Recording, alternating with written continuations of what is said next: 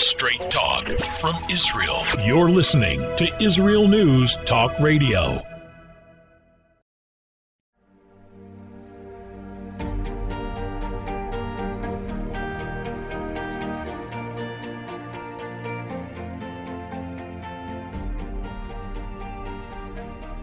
Hello and welcome to News from the Torah. This is Leah Aharoni. Today is the 6th day of the Hebrew month of Av, August 3rd, 2022. And this week we're reading the Torah portion of Dvarim. We're starting the book of Dvarim, Deuteronomy, and we will be reading this book for the next 2 months until Simchat Torah, until the end of our holidays, at which point we will finish the entire book of the Torah and we will start it right over again. But I would like to concentrate on a different aspect of this week's Torah portion. This week, we are also marking what is called Shabbat Chazon. Each year, the Shabbat before Tisha B'Av is called Shabbat Chazon.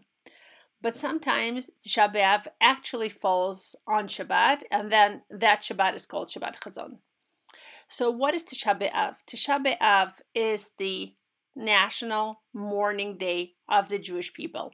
It is the day on which in the desert it was decreed that the Jews would not go into the land of Israel in that generation, following the sin of the spies.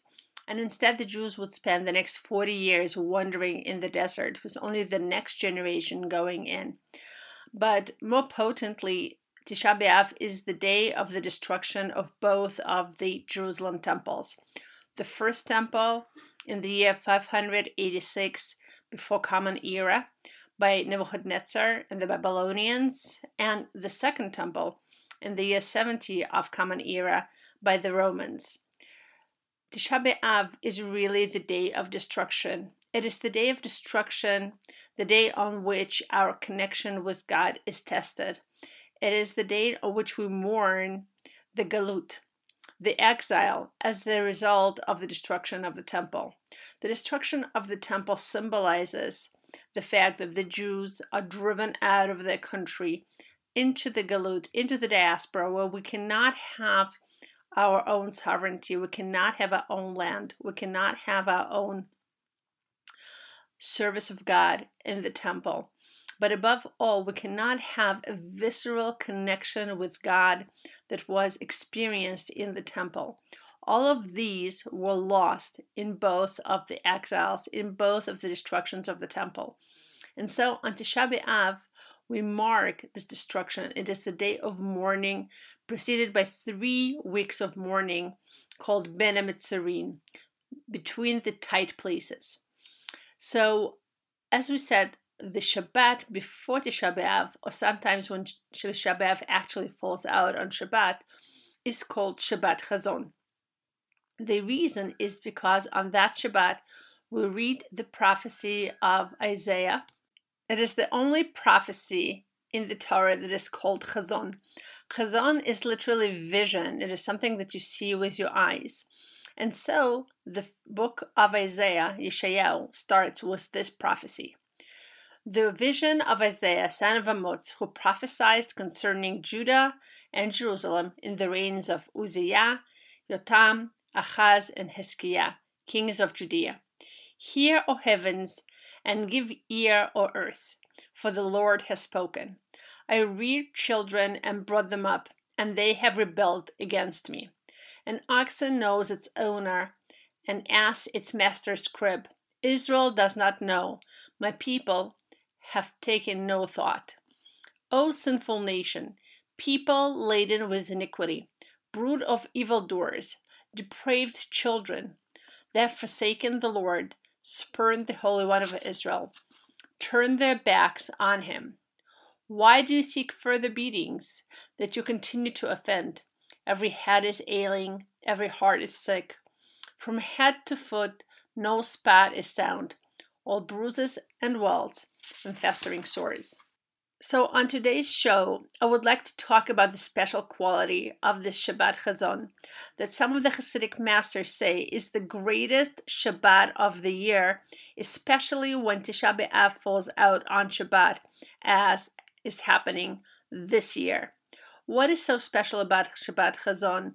Why do we call it this way? And how can we leverage it to bring ourselves closer to God, and also to bring the redemption of the Jewish people and the world closer? So the sages tell a very interesting story about the time of the destruction. They say that when Nebuchadnezzar and the Babylonians came to destroy Jerusalem in the first time, the Greek philosopher Plato came with him. After the destruction of the temple, Plato saw Jeremiah, the prophet, sitting down and crying over the destruction of the temple. So Plato came over to Jeremiah, and said, "Why is it that such a smart and wise person like you, Jeremiah, is crying over stones and wood? It's just a building. The temple was just a building. It's destroyed. So what is there to cry about? And also, what are you crying about the past? It's done already. Crying over the temple is like crying over spilled milk." We don't really know if Plato was there. We don't really know if Plato came with Nebuchadnezzar, the Babylonians. But the question that is asked is a philosophical question of detachment. Our sages put in Plato's mouth a question of what is there to cry over a building? What is there to cry over something that happened already and cannot be returned? These are really two separate questions, and they're actually a very valid question. So we are going to try to answer exactly these questions. What was so special about the temple that after 2,000 years, the Jewish people are still mourning their destruction? And what point is there in crying over something that was lost in the past? It's done. There's nothing to do about it. Or is there? So these are the two questions we're going to try to answer today. And hopefully by answering these questions, we'll be able to infuse new meaning into our Tisha B'Av and into this time of mourning that all the Jewish people are marking around the world. So what was Yirmiyahu's answer to Plato's question? Yirmiyahu turned to Plato and said, "Do you have any philosophical questions or doubts that you have not been able to solve?" And Plato said, "Of course I do. I have certain philosophical doubts and certain philosophical questions that I have asked many people and nobody has been able to solve them for me." So Yirmiyahu said, "Okay, what are the questions? What are the doubts that you have?" And Plato explained the questions and the doubts, the philosophical issues that he was struggling with. Yirmiyahu said, "That's it? I can answer that simply." And one by one, Yirmiyahu answered every question, every doubt, every philosophical issue that Plato was struggling with. Plato was stunned.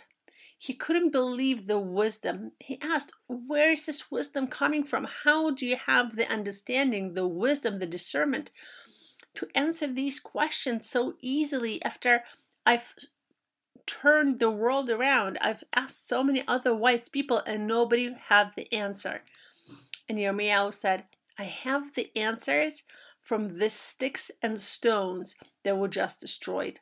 I got the answer by spending time in the temple that I'm now crying over. I'm not crying over sticks. I'm not crying over stones. I'm crying over the destruction of something that is lost and I will not be able to get back." And the question of why am I crying over something that is gone? Why am I crying over spilled milk? I can't answer that question because you're not going to understand the answer. So while Plato may not have understood the answer, we're going to try to answer this on our show. To understand the first answer that Yirmiyahu gave, the Holy Temple created an environment in which people could connect viscerally, experientially to godliness. We don't even know what that means. Just like you cannot explain to a colorblind person the difference between red and pink, you can't explain to somebody who doesn't see what it means to see. You cannot explain to somebody who cannot hear what it means to hear. It's just a different sense, but something that you experience viscerally. In the temple, people could experience God viscerally. They literally could almost see the presence of God. And this is why this Shabbat is called Chazon, because on this Shabbat, every person, every Jew who works, who struggles, who mourns, who yearns for the temple is shown his or her vision of the temple. The person who yearns to see redemption is shown by God the vision of the temple. The reason that Yirmiyahu could answer Plato's questions so easily was because for him these were not philosophical questions. These were not things he had to think through and apply his mind to understand. It was as if he was shown the answers. Sometimes when you try to understand a concept or a description and it is just told over to you, or you read about it, or it's explained to you, it is very hard to understand. But somebody shows you one picture and everything becomes clear. For Yirmiyahu, everything having to do with everything, the entire structure of the world, all the questions, all the philosophies, everything was shown clearly in the temple. He felt that experience of God. He was connected to God's wisdom. And God built the world based on his wisdom. And in the temple, Yirmiyahu and other Jews could connect viscerally to the experience of God and to God's wisdom. And so from that experience, they felt a closeness, a connection. But that closeness and connection came with their own challenges. And those challenges led the Jews to sin and ultimately to be considered by God not worthy of that presence, because God hates miracles and God cannot take away people's free will. Even the people who had a visceral experience of God in the temple had free will, and they could also sin, and their sins created the separation between them and God that ultimately led to the destruction of the temple. So this is the explanation of the first question: what was so special about the temple that after 2,000 years we're still crying for its loss? But the second question is, why are we crying about the past? That's a very, very serious question, because really there is no point in crying over the past. We see in the story of David, for example, King David and Bathsheba. When King David had a relationship with Bathsheba, a child was born out of that relationship. God did not find that relationship favorable, and David was told that he sinned with Bathsheba. So the child that was born out of that relationship was born sick. And as long as the child lived and was sick, David prayed for the child and fasted and did everything in his power to ensure that the child is alive. But as soon as the child passed on, David stopped the fasting and the crying and the prayers. And people around him asked, how is that? When the child was alive, you were fasting and praying and crying. And now that the child has passed on, you've stopped fasting and crying and praying and you're going on with your life. So King David said, as long as there was what to do, as long as I could change the destiny of this child by my fasting and prayers and crying, I did that. But now the child is dead. There's no point in crying over something that is gone. And we have the same principle in the Torah, in Halacha. There is a law which is almost a reflection of a law of nature. And it is said that a person who passes on is forgotten after a year. I think obviously for the relatives, the person is not forgotten, but the memory and the loss and the pain of mourning usually become lessened after a year. And I know that certain people continue with their mourning for years to come, but we have a principle that families that mourn too much or for too long bring troubles and sorrows upon themselves. There is a beautiful story about Shlomo Zalman Auerbach, who was a preeminent halachic authority in Jerusalem. He passed away about 30 years ago. He had a very close, intimate, loving relationship with his wife, and she passed away before he did. So about a year after her passing, he was sitting with his daughters, and his daughters shared that they got an invitation to a cousin's wedding, but they weren't planning to go because the year of their mother's mourning has just ended. During the year of mourning for a relative, for a parent, people don't go to events, people don't listen to music. These are some of the customs of mourning. So the year for the mourning of their mother just ended, and right after the ending of the year of mourning, they got an invitation to a wedding of a cousin. So they said they're not planning to go. Rabbi Auerbach said, why not? Because our mother's mourning just ended. We can't go to a wedding. He said, no, you have to go to a wedding. The year of mourning ended, period. The day that the year of mourning ended, with it ended all the customs of mourning, and now life has to go on. The day before the end of the year of mourning, you couldn't go to a wedding, but the day after, you must. And this is when he told them that the families that continued mourning for too long, or who mourned too much, invited more sorrow, more mourning, and more troubles into their lives. So with that in mind, and knowing that a dead person is forgotten or the pain is lessened after a year, the question is, why do we continue mourning for a temple after 2,000 years? And why does the psalm say, if I forget you, O Jerusalem, let my right hand forget its cunning? It seems to be that we've been mourning for too long, and we're mourning about the past.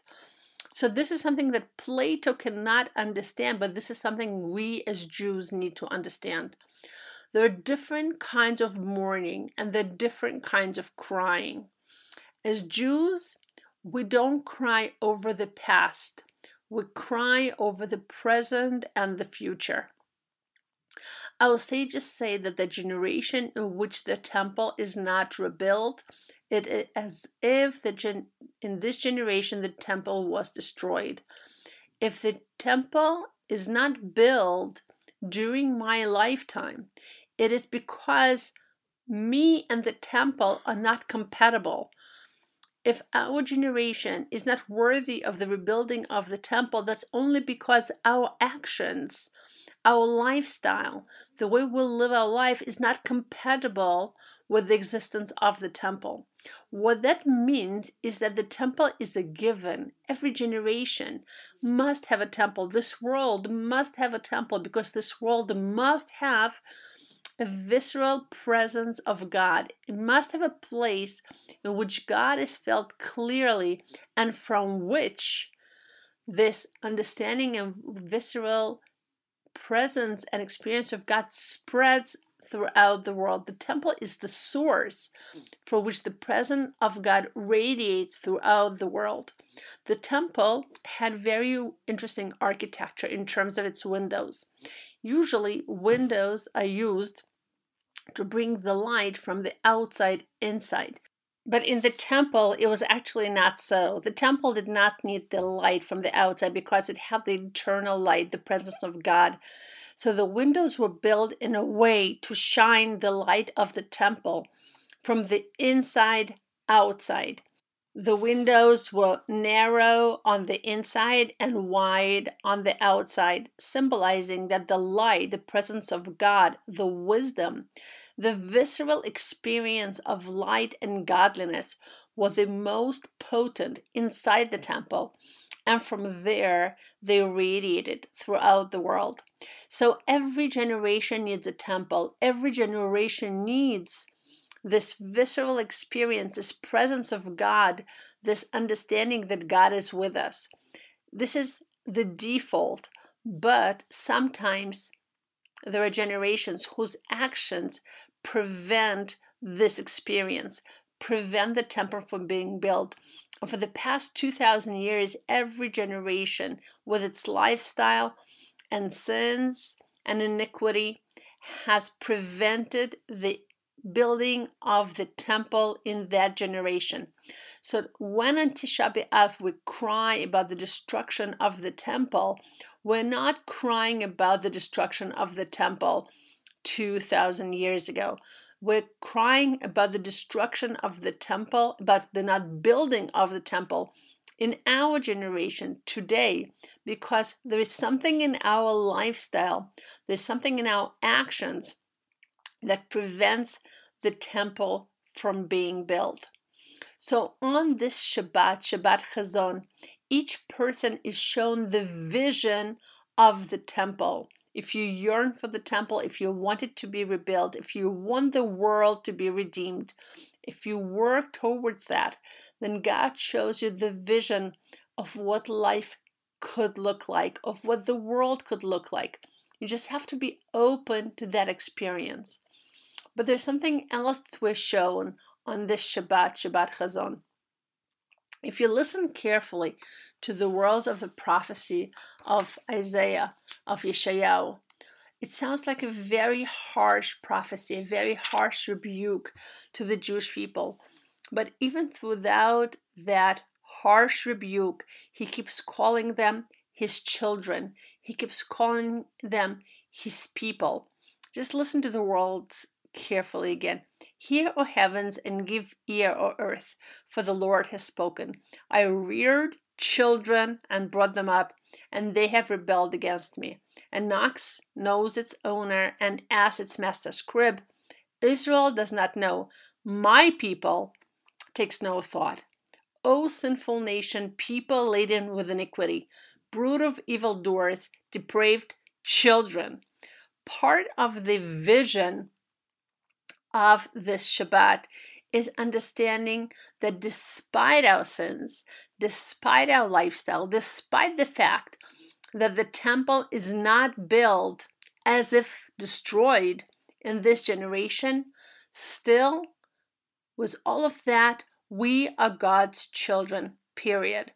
There is no way to break this eternal bond between God and the Jewish people. Forever and ever and ever, the Jewish people will be the children of God, and there is unconditional love that will always be there.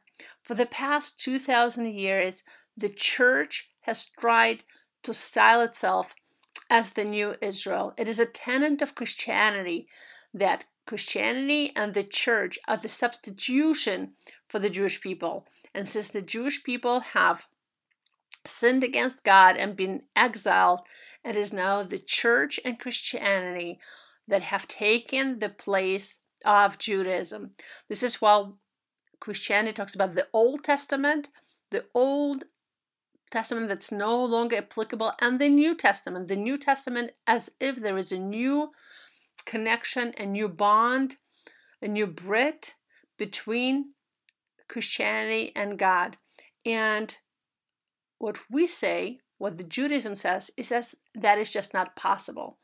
God will never break the bond between himself and the Jewish people. And even in the midst of destruction, in the midst of Khurban, in the midst of exile, in the midst of burning down the temple, as Isaiah rebukes the Jewish people and calls them all kinds of horrible names, even in that moment, he also calls them children. This is such a strong message which we need to take up in this generation, the message of unconditional love.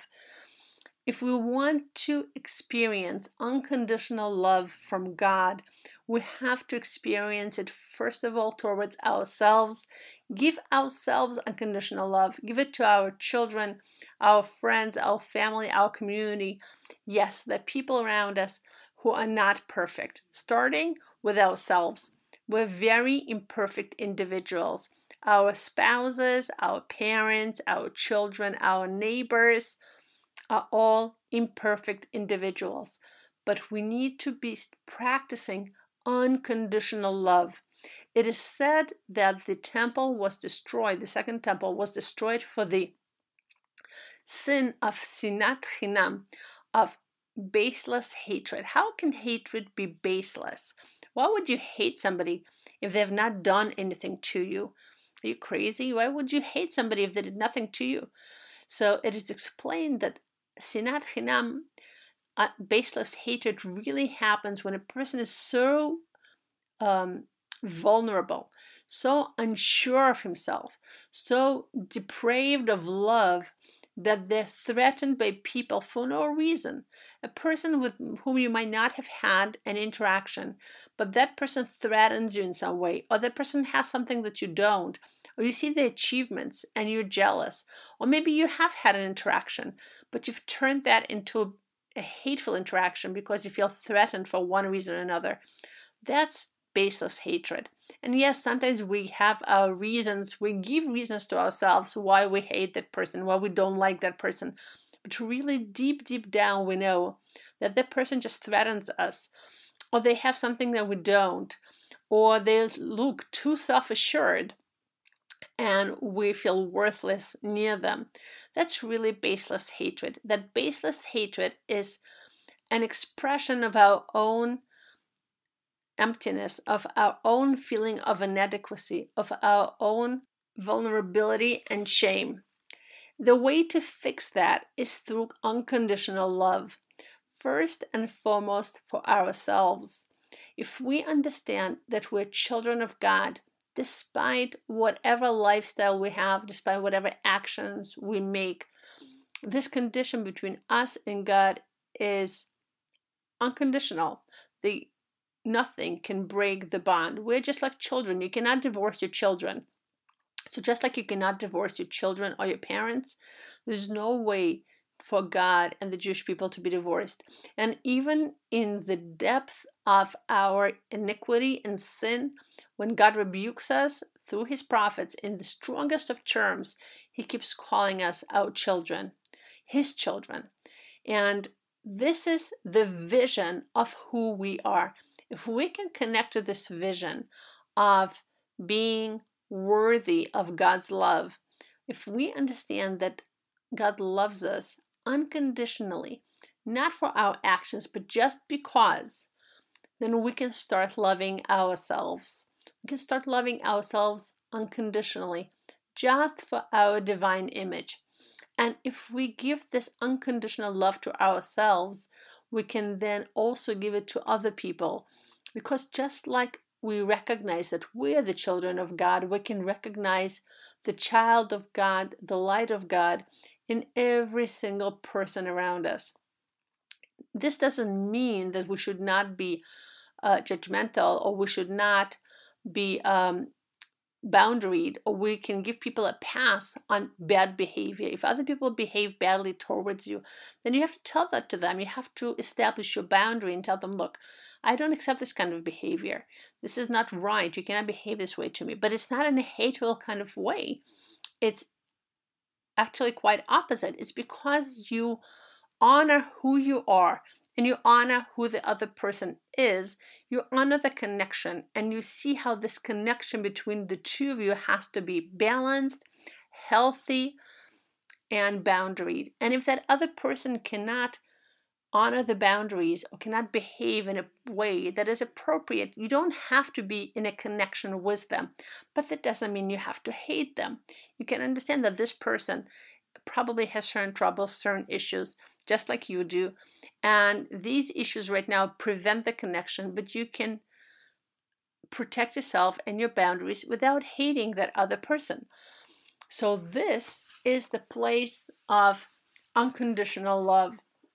Unconditional love for yourself, for the people in your life, for everybody else. And also that place of unconditional love connects us to God. Because if we know that we're children of God through thick and thin, then we can also look up to God as our parent, as somebody who keeps us alive every single day, who sustains us every single day, who gives us everything we have, and work on developing this close, emotional, experiential, visceral connection to God. And the more we have that emotional, visceral connection in this life, the closer we come to having a temple, because the temple is just really a culmination of this connection. It's a building that symbolizes this connection. Without us, the people, having that connection to God, there can be no temple. When the Jews are told in the desert to build a tabernacle, one of the commentators said that every person first had to build a tabernacle in their heart, in their family, and then that was the basis for building one national tabernacle. The tabernacle was an expression of the connection between God and the people, of the fact that God was present in the life of every person and every family. And once God was present in the experience of every person and every family, then the direct outcome of that was that there was a structure, an architectural building that was a culmination and an expression of that connection. The same is true of the temple. The reason we don't have a physical temple, a structure, a building, is because we don't have this connection to God in our hearts, in our lives, in our relationships. But if we experience unconditional love for ourselves and the people around us, and if we look at the relationship between ourselves and God as the relationship of parent and child that can never be broken, and in a natural way is a positive, loving relationship, because God gives us everything we have, and we also appreciate that the other people around us are children of God. And as a parent, as a mother, the thing I hate most is when my kids fight. I don't care what they fight over. Maybe it's a real fight, maybe something happened between them, maybe one of them did something to the other, but the fact that they fight, it just creates on my nerves, and it's probably one of the worst experiences that I could have. If one of the children would come to me and say, "Look, mommy, my sibling, my brother, my sister, they ate my candy, can I have another candy?" I would say, yes, take two. Take one because you had one that was lost, and take another one just for the fact that you came to me instead of fighting with your brother or your sister. If we look back at God and say, "God, look, this person took something from me. I don't want to fight with them. I want to get it from you. You know what I need, and I feel a sense of loss. Please make up my loss so I don't feel I lost something." God is going to look down at us and say, "Thank you, my child. Thank you, my child, for not forgetting your priorities. Thank you, my child, for not fighting with your brother or your sister, because this is something I hate. Thank you for coming back to me. I'm going to bestow more blessing, more love, more goodness on you than I would have before the loss." So if we can be in this mindfulness of constant connection to God, then we have no reason to fight with other people, because nobody can take away something that is yours.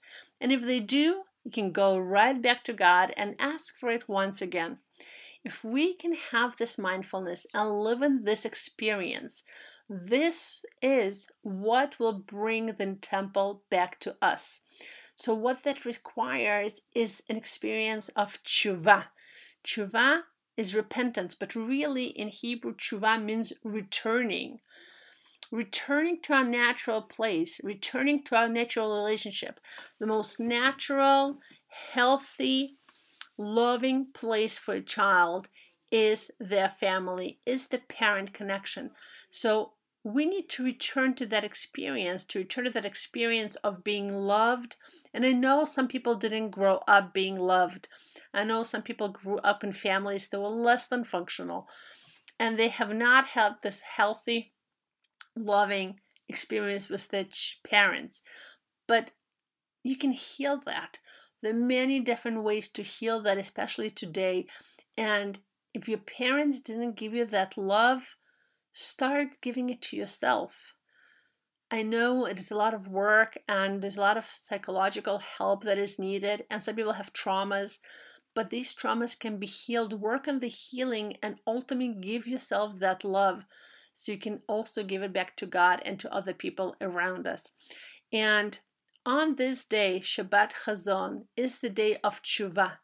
It's the time of tshuva, of returning to our best healthiest, most functional, most loving, warmest place. The place of relationship with God, a place in which we say, God, I know I have not been perfect. I know I've sinned. I've forgotten about you. I have not been mindful of you. I've fought with other people. I've done a lot of wrong things, but I'm returning. I'm returning to a relationship with you. This is repentance. Repentance is returning to a place where you see God clearly in your life and you experience Him, and that experience and awareness permeates your everyday life in your relationship. This is the greatest way to return. And when it happens on Shabbat, Shabbat is time for family. In Judaism, Shabbat means 3 meals where family sits together. It's a time when parents and children are together, sing and laugh and play and eat. So Shabbat is all about returning and experiencing God in the happiest, purest form. So Shabbat Chazon is the time to experience Shabbat as a time of family with God. I'm at home with God most on Shabbat. I have nowhere to go, nothing to do, nowhere to run. It's God and me, God and my family. We're together and we're experiencing pleasure in this connection. And in the end, the things that give us pleasure are the things we want to do, are the places we want to experience. So on this Shabbat Chazon, I suggest that maybe if you haven't celebrated Shabbat until now, if you haven't marked Shabbat until now, maybe this is an opportunity to experience Shabbat as a time of love, connection, and family time. And you cannot take on the entire Shabbat all at once. It's a big undertaking, but maybe there are little things that you can do to experience Shabbat for the first time as a time of connection and love. And if you do celebrate Shabbat, maybe you can enhance it and make it a more pleasurable time. So for example, if you're new to Shabbat, maybe you can turn off your phone and technology for a few hours, light on Shabbat candles, make Kiddush, and have a family meal. Or if you don't have a family, get together with some friends, just over an experience of connection. Actually, on Tisha B'Av, we're not allowed to eat, we're supposed to fast. But when Tisha B'Av falls out on Shabbat, there is no fasting, no mourning, and it is as if nothing happened. And the best way to mark Tisha B'Av on Shabbat is with connection and love and family. And then we will fast this year on Sunday, although it is the 10th day of Av. Tisha B'Av is pushed off from Shabbat to Sunday. So this coming Shabbat, if you have never celebrated Shabbat, mark this connection with God, this beautiful love between you and Him through a celebration of this connection. Turn off your phone, light Shabbat candles, make Kiddush, and have a festive meal with your friends or your family. Invite some people over. And if you do celebrate Shabbat already, think of a way to enhance it. Maybe if usually you think about business or you think about work or you feel tense, do something that will make you more calm. Maybe spend more time with your kids. Maybe make less food and find a way to make it more enjoyable. Or just meditate on the fact that this day is a day of connection. Maybe learn a book about the significance of Shabbos. Why Shabbos is so beautiful? What is the significance and the meaning behind it? Maybe go to synagogue if you usually don't. Or maybe just sing Zmirot, sing songs.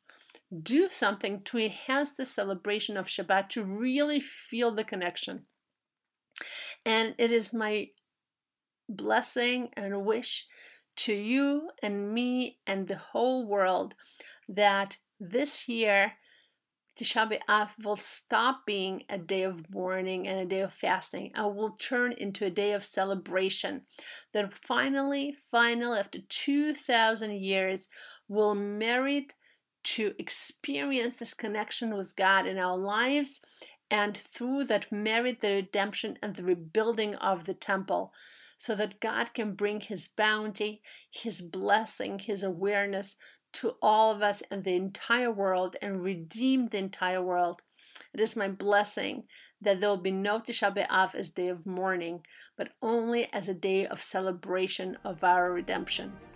This was News from the Torah, and I'm Leah Aroni. Have an amazing Shabbat, and I will see you next week on the other side. Bye-bye now.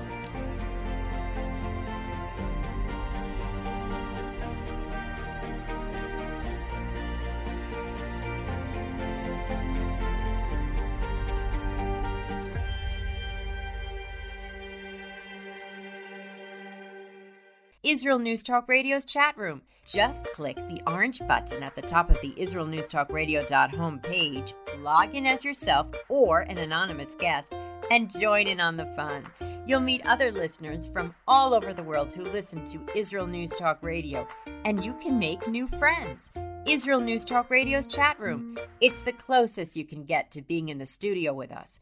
We love listening to Israel News Talk Radio. Where can you get the inside news on Israel? At Israel News Talk Radio, we're dedicated to sharing Israel's inside story with the world by providing our listeners with news on Israeli politics, current affairs, and Israeli Jewish culture. The Israel News Talk Radio homepage also provides you, the listener, with useful information at your fingertips, with scrolling news headlines, weather, currency exchange, Shabbat candlelighting times, and so much more. Our radio programming is always accessible and on demand. We operate absolutely free of charge for everyone, everywhere. If you love what we do, partner with us now by becoming an Israel News Talk Radio supporter. With your support, you'll be inscribed on our Israel News Talk Radio Wall of Fame. There's nothing like us in the world. Be part of something great. Israel News Talk Radio. Straight talk from Israel. If you love Israel News Talk Radio, then you'll love our Facebook page. We keep you up to date on what's happening in Israel, plus little surprise treasures that we don't share on the radio. Go now to follow us on Facebook. Just look for the Israel News Talk Radio Facebook page, and don't forget to subscribe and follow us by clicking on the like button. We post great stuff there that you'll want to share. Israel News Talk Radio on Facebook and Israel News Radio on Twitter. News, opinion, and more. You're listening to Israel News Talk Radio.